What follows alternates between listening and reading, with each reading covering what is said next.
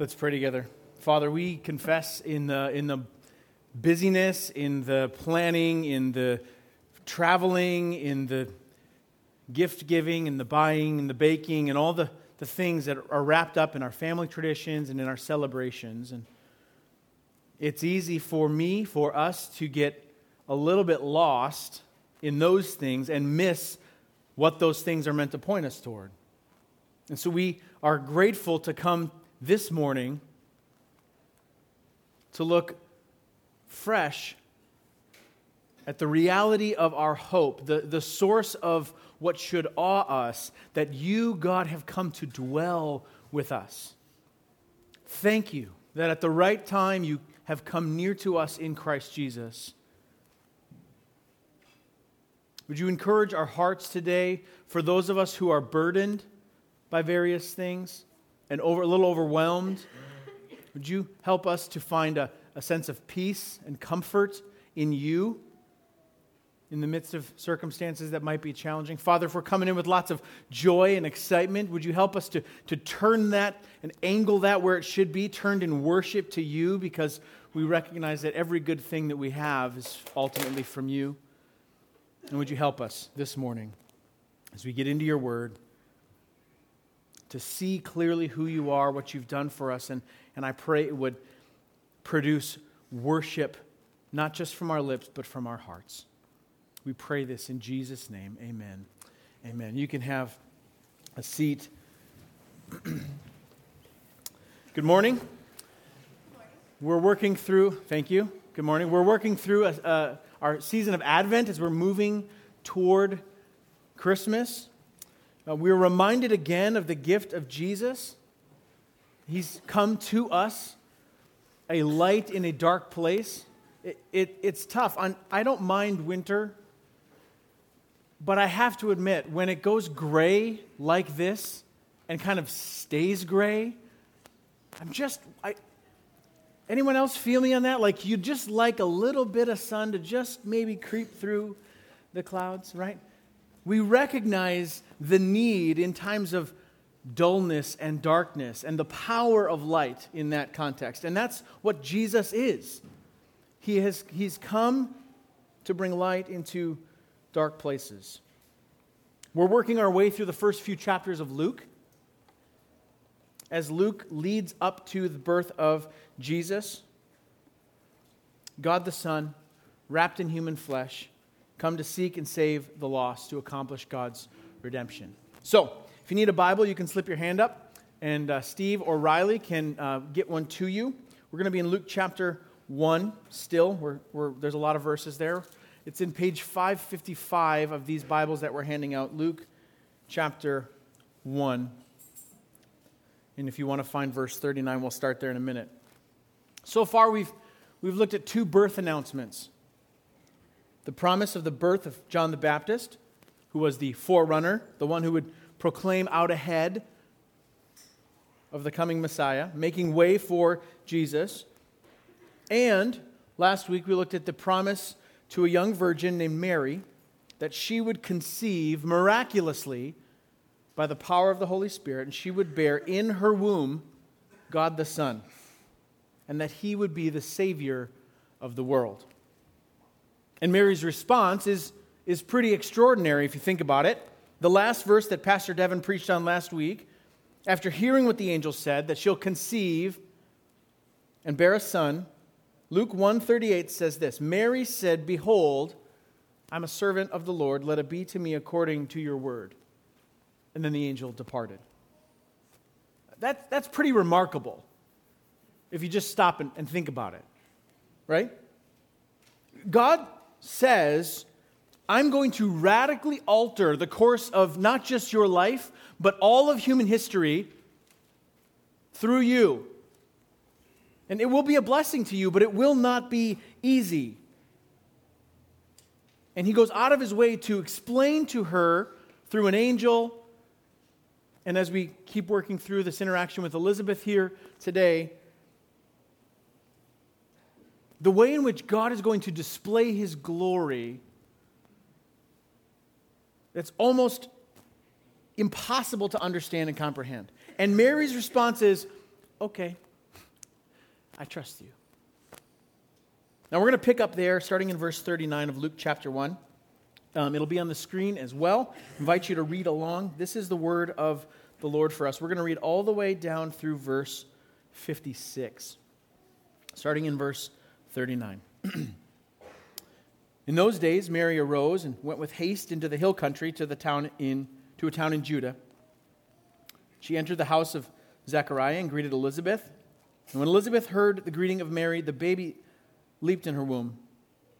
And Elizabeth was filled with the Holy Spirit, and she exclaimed with a loud cry, "Blessed are you among women, and blessed is the fruit of your womb.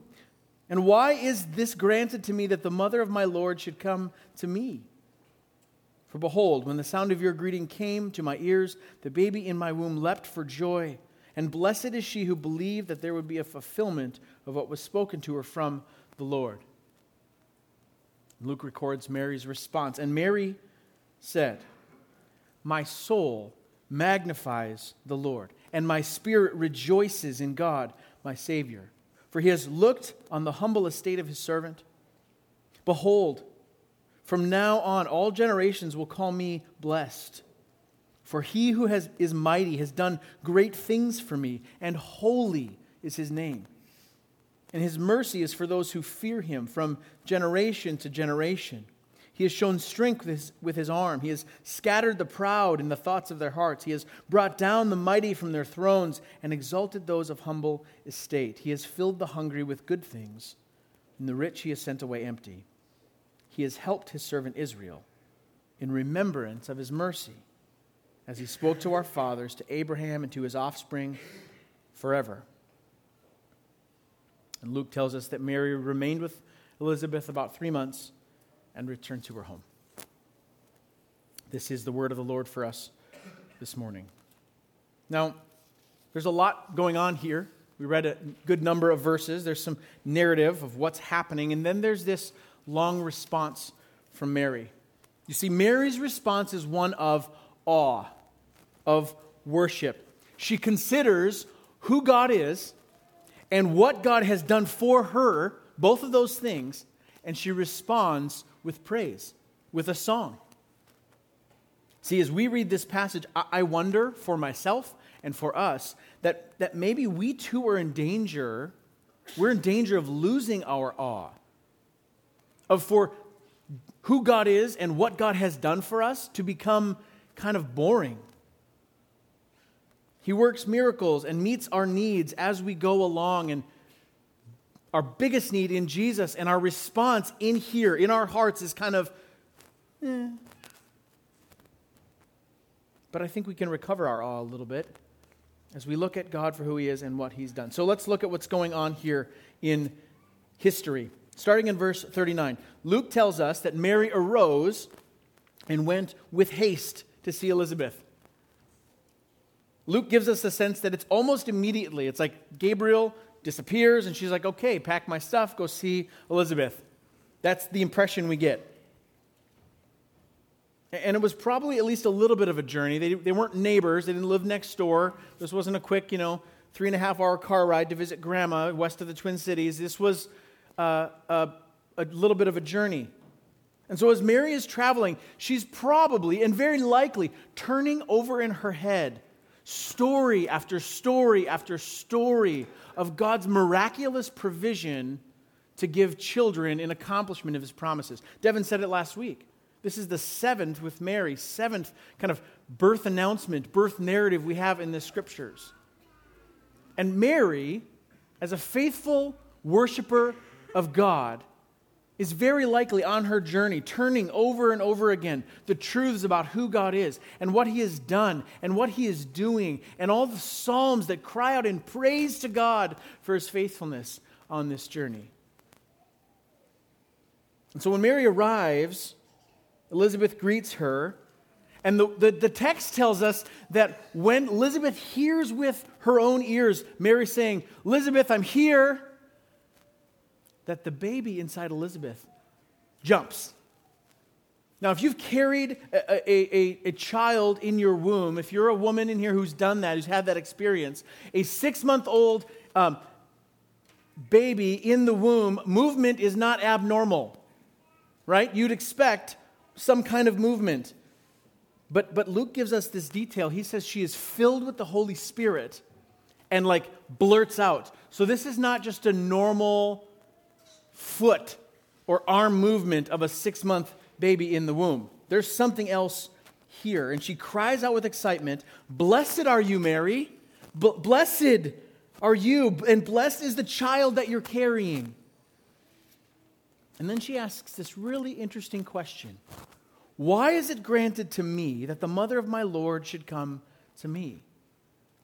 See, right here in Luke chapter 1, Elizabeth is giving a defense, if you will, of the deity of God the Son, Jesus. Why is it that the mother of my Lord would bless me? She is both affirming the deity of Jesus, that God had come to dwell with his people, and the promise that God had given to Zechariah through Gabriel, and the promise that God had given to Mary through Gabriel. This connection of John to Jesus, her son to Mary's son. And she can't contain it. It's like it pours out of her. I don't know if Luke could be any more explicit that she blurts it out with excitement. Now, Elizabeth could have been envious, right? She had spent her entire life waiting and praying and hoping for a child. And yes, God grants it. But here to her relative, Mary, who's young, who's not experienced any of the life that Elizabeth has, Mary almost gets a bigger blessing. And so Elizabeth could have been like, well, but she doesn't. She doesn't. Elizabeth, filled with the Spirit, responds with great joy at God's sovereign plan. And her response is she blesses Mary. She blesses her. And then, starting in verse 46, we see Mary's response. It's a song. The language is poetic. It's filled with all kinds of scriptural allusions, references. I don't think Mary's explicitly speaking prophetically, but calling back the promises that God gave to Hannah when she had Samuel and was promised Samuel miraculously, calling back truths about who God is from the Psalms in multiple places in this song. Let's look at some of them. This section here is often referred to, it says the Magnificat, maybe in your Bible. It comes from the Latin. It literally just means magnifies. This is Mary's song of magnifying the Lord. And to magnify something is to see it bigger, right? When you get old, you need to have glasses that magnify the text of the book you're reading. I may or may not have trouble sometimes. I'm like, oh no, I'm turning into my dad, where he had 50 pairs of magnifying reader glasses just scattered throughout his life, right? Totally fine during the normal day, but if you want to read a book, good luck, right? Why do you magnify something? You want to blow it up. You want to see it for up close and personal. So Mary's song is one that is magnifying the Lord, making him big and visible. And it's worship. Her lips are expressing the state of her heart. Notice she doesn't just say, I praise the Lord with my mouth. No, she says, my soul magnifies the Lord. My spirit rejoices. So what's happening here is her words that are coming out of her mouth are matching the rest of her. And that's important to note because that's not often where I find myself, right? Maybe you don't either. Where my words sometimes are saying one thing, but I'm feeling something else. That's not what's happening here. And why is she rejoicing? Verse 48, she says, for he has looked on the humble estate of his servant. She is speaking as one who recognizes she is poor and needy. She's humble. She's lowly. She's not of high stature or social placement. And she says, behold, from now on, all generations will call me blessed. That this blessing she has received is completely unexpected and undeserved. She is a relatively poor, unmarried young woman, and the Lord has chosen to bless her in such a way that you and I, 2,000 plus years later, when we are looking at what God has done in sending Jesus, we are still talking about her. When we read this account at Christmas time, that's a family tradition of ours. Christmas Eve, we'll go home before bed, we'll open up the scriptures, and we'll just read from Luke chapter 2 in the birth account of Jesus. And so when we do that year after year after year, we are fulfilling what Mary is saying in verse 48, that for generations we will acknowledge God has done something miraculous here in blessing Mary.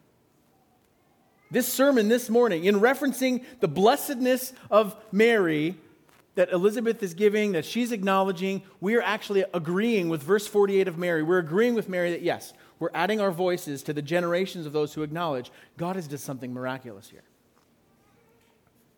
And Mary says, for he who is mighty, the Lord, the one who is high and big and lifted up and great, he has done great things for me. Holy is his name. And this is how you and I can recover our sense of awe, I think, as we move through this Christmas season. That we remember that God is mighty, that he is sovereign, that he reigns over every molecule in the universe with precision and intention, and that he, in his kindness, is working his divine purposes for our good to meet you and I personally. He is infinite in his power, and he is intimate in his accomplishment of that purpose for you and for me. So Mary says, he who is mighty. As Devin reminded us last week, is anything too hard for the Lord? No, nothing is impossible with God. He who is mighty has done great things, Mary says, for me. He loves me.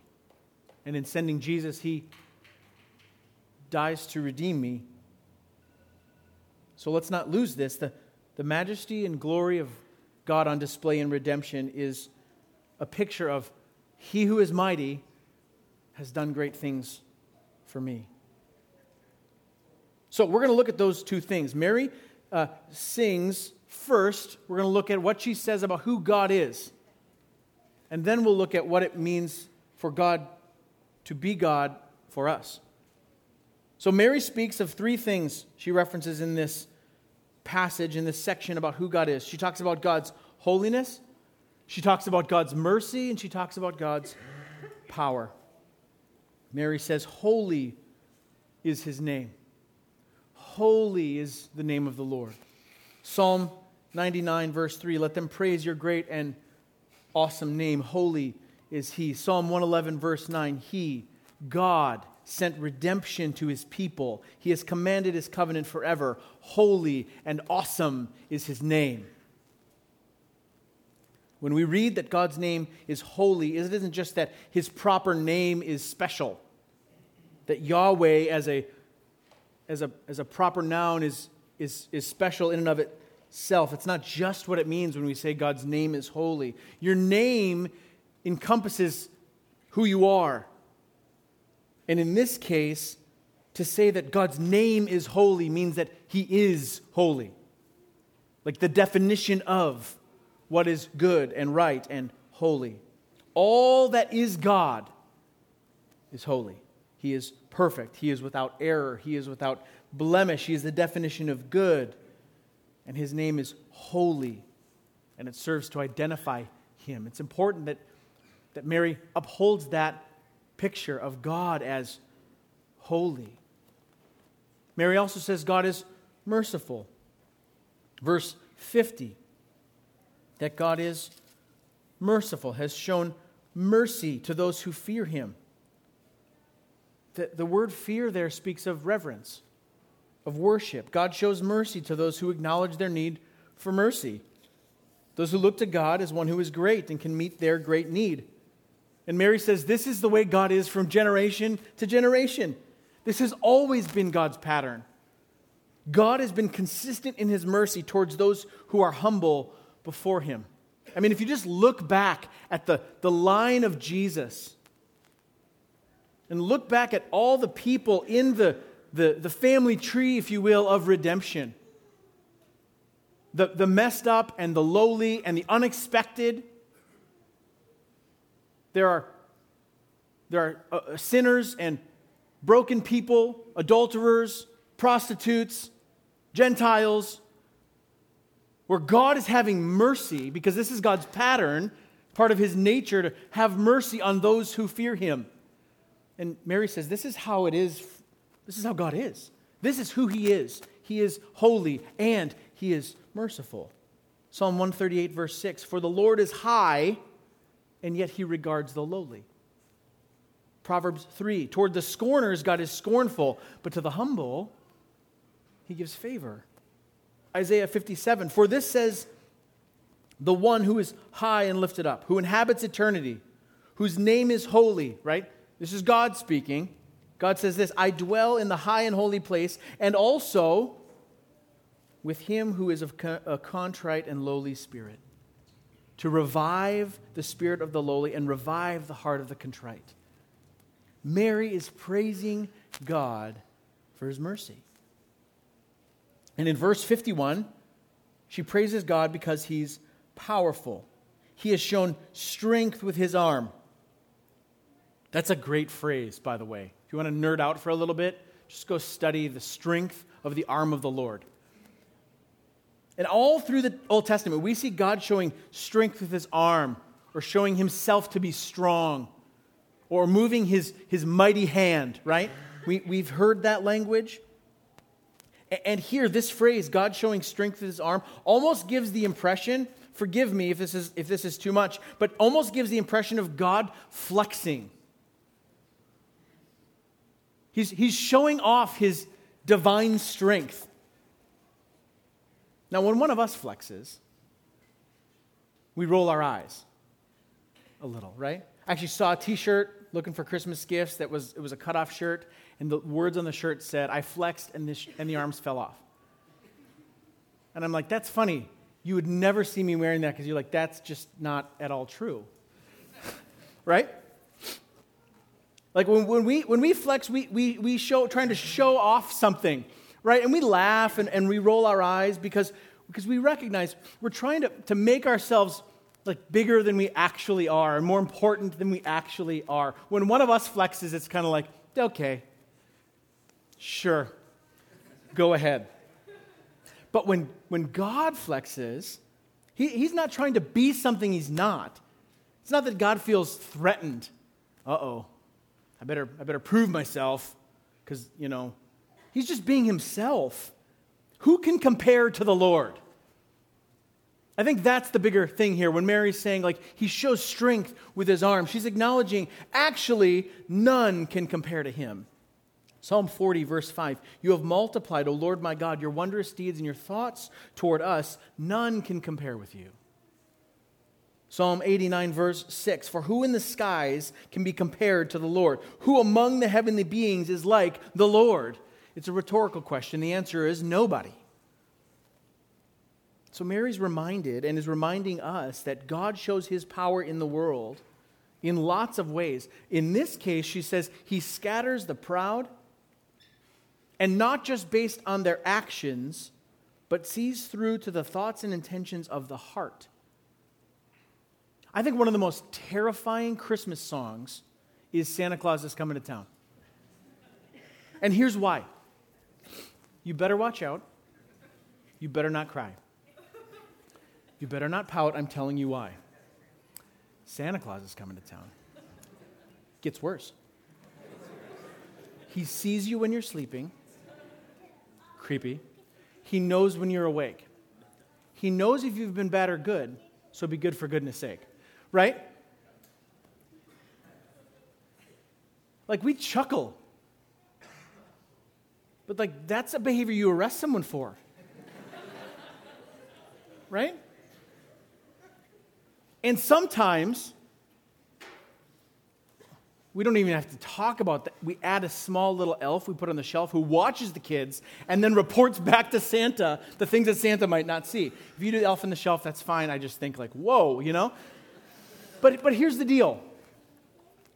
That's scary because anyone wielding that kind of power is terrifying. Because I know Santa is not holy or merciful or probably all-powerful, right? Anyone else holding that kind of authority and power, to look all the way through everything and get down into the thoughts and intentions of my heart, if they are not righteous in their judgment, I am toast. It's terrifying.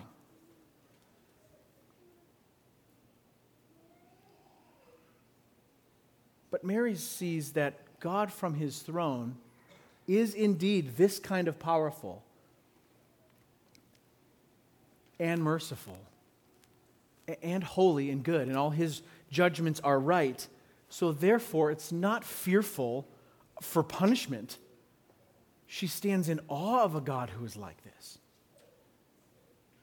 Mary's awe is fueled by remembering this is who God is. And this is only 3 parts of who he is, or 3 aspects of who he is. He is holy, he is merciful, and he is powerful, and that power is unmatched.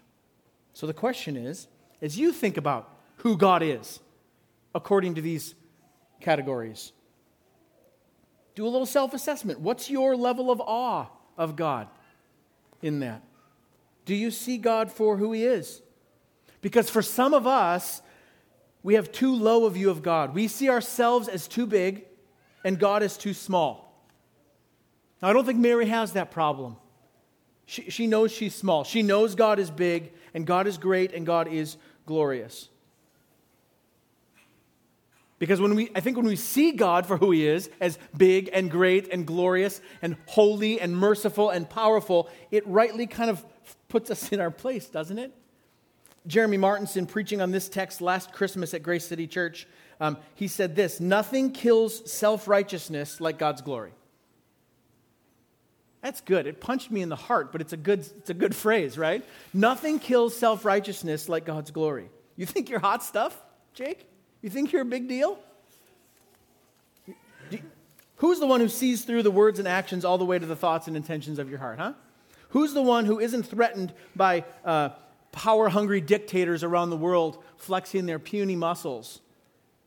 Who's the one who can unseat the wicked from their high places? Who can actually judge without being partial or partisan? Who can bring life to what was once barren? Puts me in my place real quick. And we need to be reminded of the Apostle Paul's encouragement to not think of ourselves more highly than we ought. Because true power is shown in humble service. It's exemplified in Jesus, God the Son, humbling himself, taking the nature of a servant, wrapping himself in human flesh, and coming to live and die to redeem a race of traitors, you and me. Are we greater than our own King? No. Who can compare? None.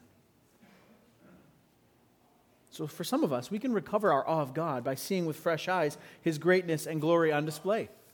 Some of you this morning need that reminder that in your eyes you're too big and God is too small. However, for some of you and for some of us, that's not our problem. We really don't have a problem with God being big and great, and yet our awe of God is still small. But it might be because we've lost sight of something else. See, Mary praised God for being great and holy and merciful and powerful. And she also said, and he has done these great things for me. That God's holiness, that God's mercy, that God's power is also at work for you. He has done great things for me, she says. So that's the other part, not just looking at who God is in abstract, but also looking at, in light of who God is, how he has come and has worked and blessed me. When we look at God's holiness, maybe we acknowledge God as holy, but we have forgotten that he calls us and meets us in our mess, that he brings the cleansing power of his own blood to wash us clean and actually make us holy. That we can't clean ourselves up. And that it's a daunting task to look at God and his holiness and recognize really how far away we are. But that he knows that we're broken. He knows that we're weak. And he comes with compassion and mercy to breathe life into us, to cleanse us, to bind up our own wounds, and to welcome us, and not only just welcome us, but literally carry us, to bring us into his own care and protection. This is what Jesus has done for all who have faith in him. That the one true, holy God has come to us in our brokenness and carrying us back to his house, bringing us into his family, brings healing and wholeness and makes us holy. He has done great things for me. God who is holy makes me holy. What about God's mercy? It's one thing to consider that God is merciful to the lowly, to the humble, to the poor and the broken, to those who fear and worship him. But maybe you find a reason to exclude yourself from that list. For some, it might be because you actually think you have it all together and you don't need God's mercy. If that's the case, let me just refer you to my earlier point about God being holy.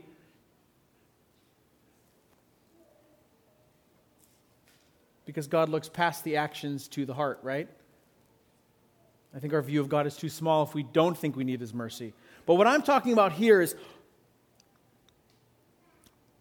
maybe you're the person who thinks, well, I should know better by now. I should do better by now. Oh, I know I need God's mercy, but I can't actually get myself to believe that God would actually show me mercy. As if maybe I'm too far gone. Maybe I've done one too many things. Maybe I've slapped his hand one too many times. I'm too bad. Can I just lovingly remind you, your view of God and your view of God's mercy is too small? You think you can exhaust the mercy of God? As if you've used up your share and now you don't get any more? That's not how this works. He who is mighty is merciful to those who fear him, who fall on their faces and say, God, I need you. He doesn't turn those people away. Let me encourage you from Titus chapter 3. Paul, writing to Titus, says this, when the goodness and loving kindness of God our Savior appeared, he saved us, not because of works done in righteousness, but according to his own mercy, by the washing of regeneration and renewal of the Holy Spirit, when he poured out on us richly through Jesus Christ our Savior, so that being justified by his grace, we might become heirs according to the hope of eternal life. Salvation comes to us not because we've earned it, not because of works done in righteousness, but according to his mercy. We can recover our awe when we remember that God in Christ Jesus has extended his mercy to me, and I cannot exhaust it. That doesn't make me want to say, great, do what I want. No. I fall on my face and I say, thank you, God, that you would have mercy still on me. And what about God's power? Mary says that God's power is on display. He shows strength in his arm. He takes down rulers and the wicked from their thrones. His power is on display in every storm and every star hung in the sky. God's power is on display in the healing of sickness and the promise of a baby after years of infertility, and in taking a heart that is prideful like mine and breaking it, breathing life into deadness, the miracle that is faith, that is salvation. It's a miraculous work of the Holy Spirit every time. Every time we give good confession that Jesus is indeed Lord and Savior, God's power is at work bringing about that miraculous act. He doesn't just control the cosmos. He brings his power to bear every day. Pause for a minute if you'll go with me. And I don't know if you can do this very easily. It was always frustrating as a kid. Can you find your own pulse? Maybe here, maybe on your neck. Usually after a slight jog or shoveling, you can see it coming out the front of my coat, right? Find your pulse? You feel that? Do you think you're the one, causing your heart to beat right now? to pump blood through your body in this intricate system of oxygenating the blood, and then taking it through your system to supply the body with the oxygen that it needs, and then bringing back its depleted supply back through the lungs to get re-oxygenated to go back through the body. You think you do that? You're consciously right now saying like, pump, pump, pump. Of course not. Of course you're not doing that. God is sustaining the whole world, Hebrews tells us, all of the universe by the word of his power. Newsflash, that includes you. Are you tracking in your own life maybe some growth or some conviction?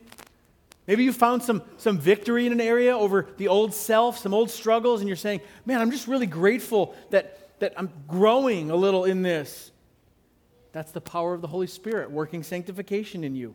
You have the ability to forgive someone that seems just bizarre. It doesn't come from you. That's the power of the Holy Spirit working in you. The ability to pursue humility or respond with patience when you're impatient. It's the power of God through the Holy Spirit working in you. He who is mighty has done and is doing great things for you. And so we recover awe when we see God for who he is. That he is mighty, that he is powerful, that he is merciful, that he is holy. And we remember that the Holy One makes us holy. That he's merciful to me because I too am lowly and in need, and I cannot exhaust his mercy. And that he is working in me, sustaining me and growing me. See, we need our awe restored. And I think as it is, when our vision is cleared off a little bit, we see again God for who he is. We're reminded of who he is, his greatness. And we're reminded of what he's done for us. So I think when we respond with Mary, that our mouths start to catch up to our souls, or vice versa, our souls catch up with our mouths. And the joy we have spills out in our worship. He who is mighty has done great things for me. And so if we could, can we let Mary's words here in Luke 1 kind of challenge us, like Mary's voice challenging us from Psalm 34, where the psalmist says this, "O magnify the Lord with me, and let us exalt his name together." Would you pray with me? Father, we thank you that you are so abundantly patient with us. That part of your mercy on display is that we aren't just destroyed.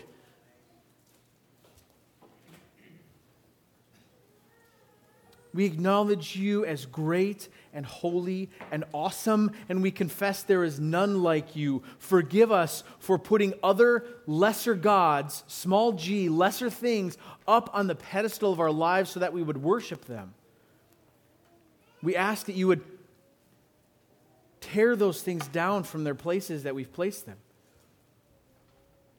That we would acknowledge you for who you are as good and holy and right and great.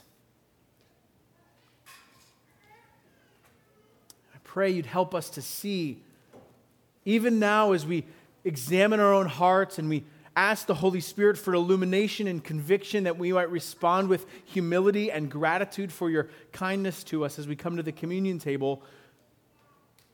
The tangible reminder of God with us in Christ Jesus. That according to your mercy that makes no sense to us, you would be merciful to me, to us. And that you'd meet us in our place of need, and you'd clean us up, and you'd bind up our wounds, and you'd carry us. Help us to not neglect either of these understandings of who you are, that you are great and mighty, and you have reached and done great to us and done great things for us. Encourage our hearts as we come to the table, that we'd be filled with fresh gratitude at the reminder of the personal and intimate love God for us in Christ Jesus. We pray this in his name. Amen.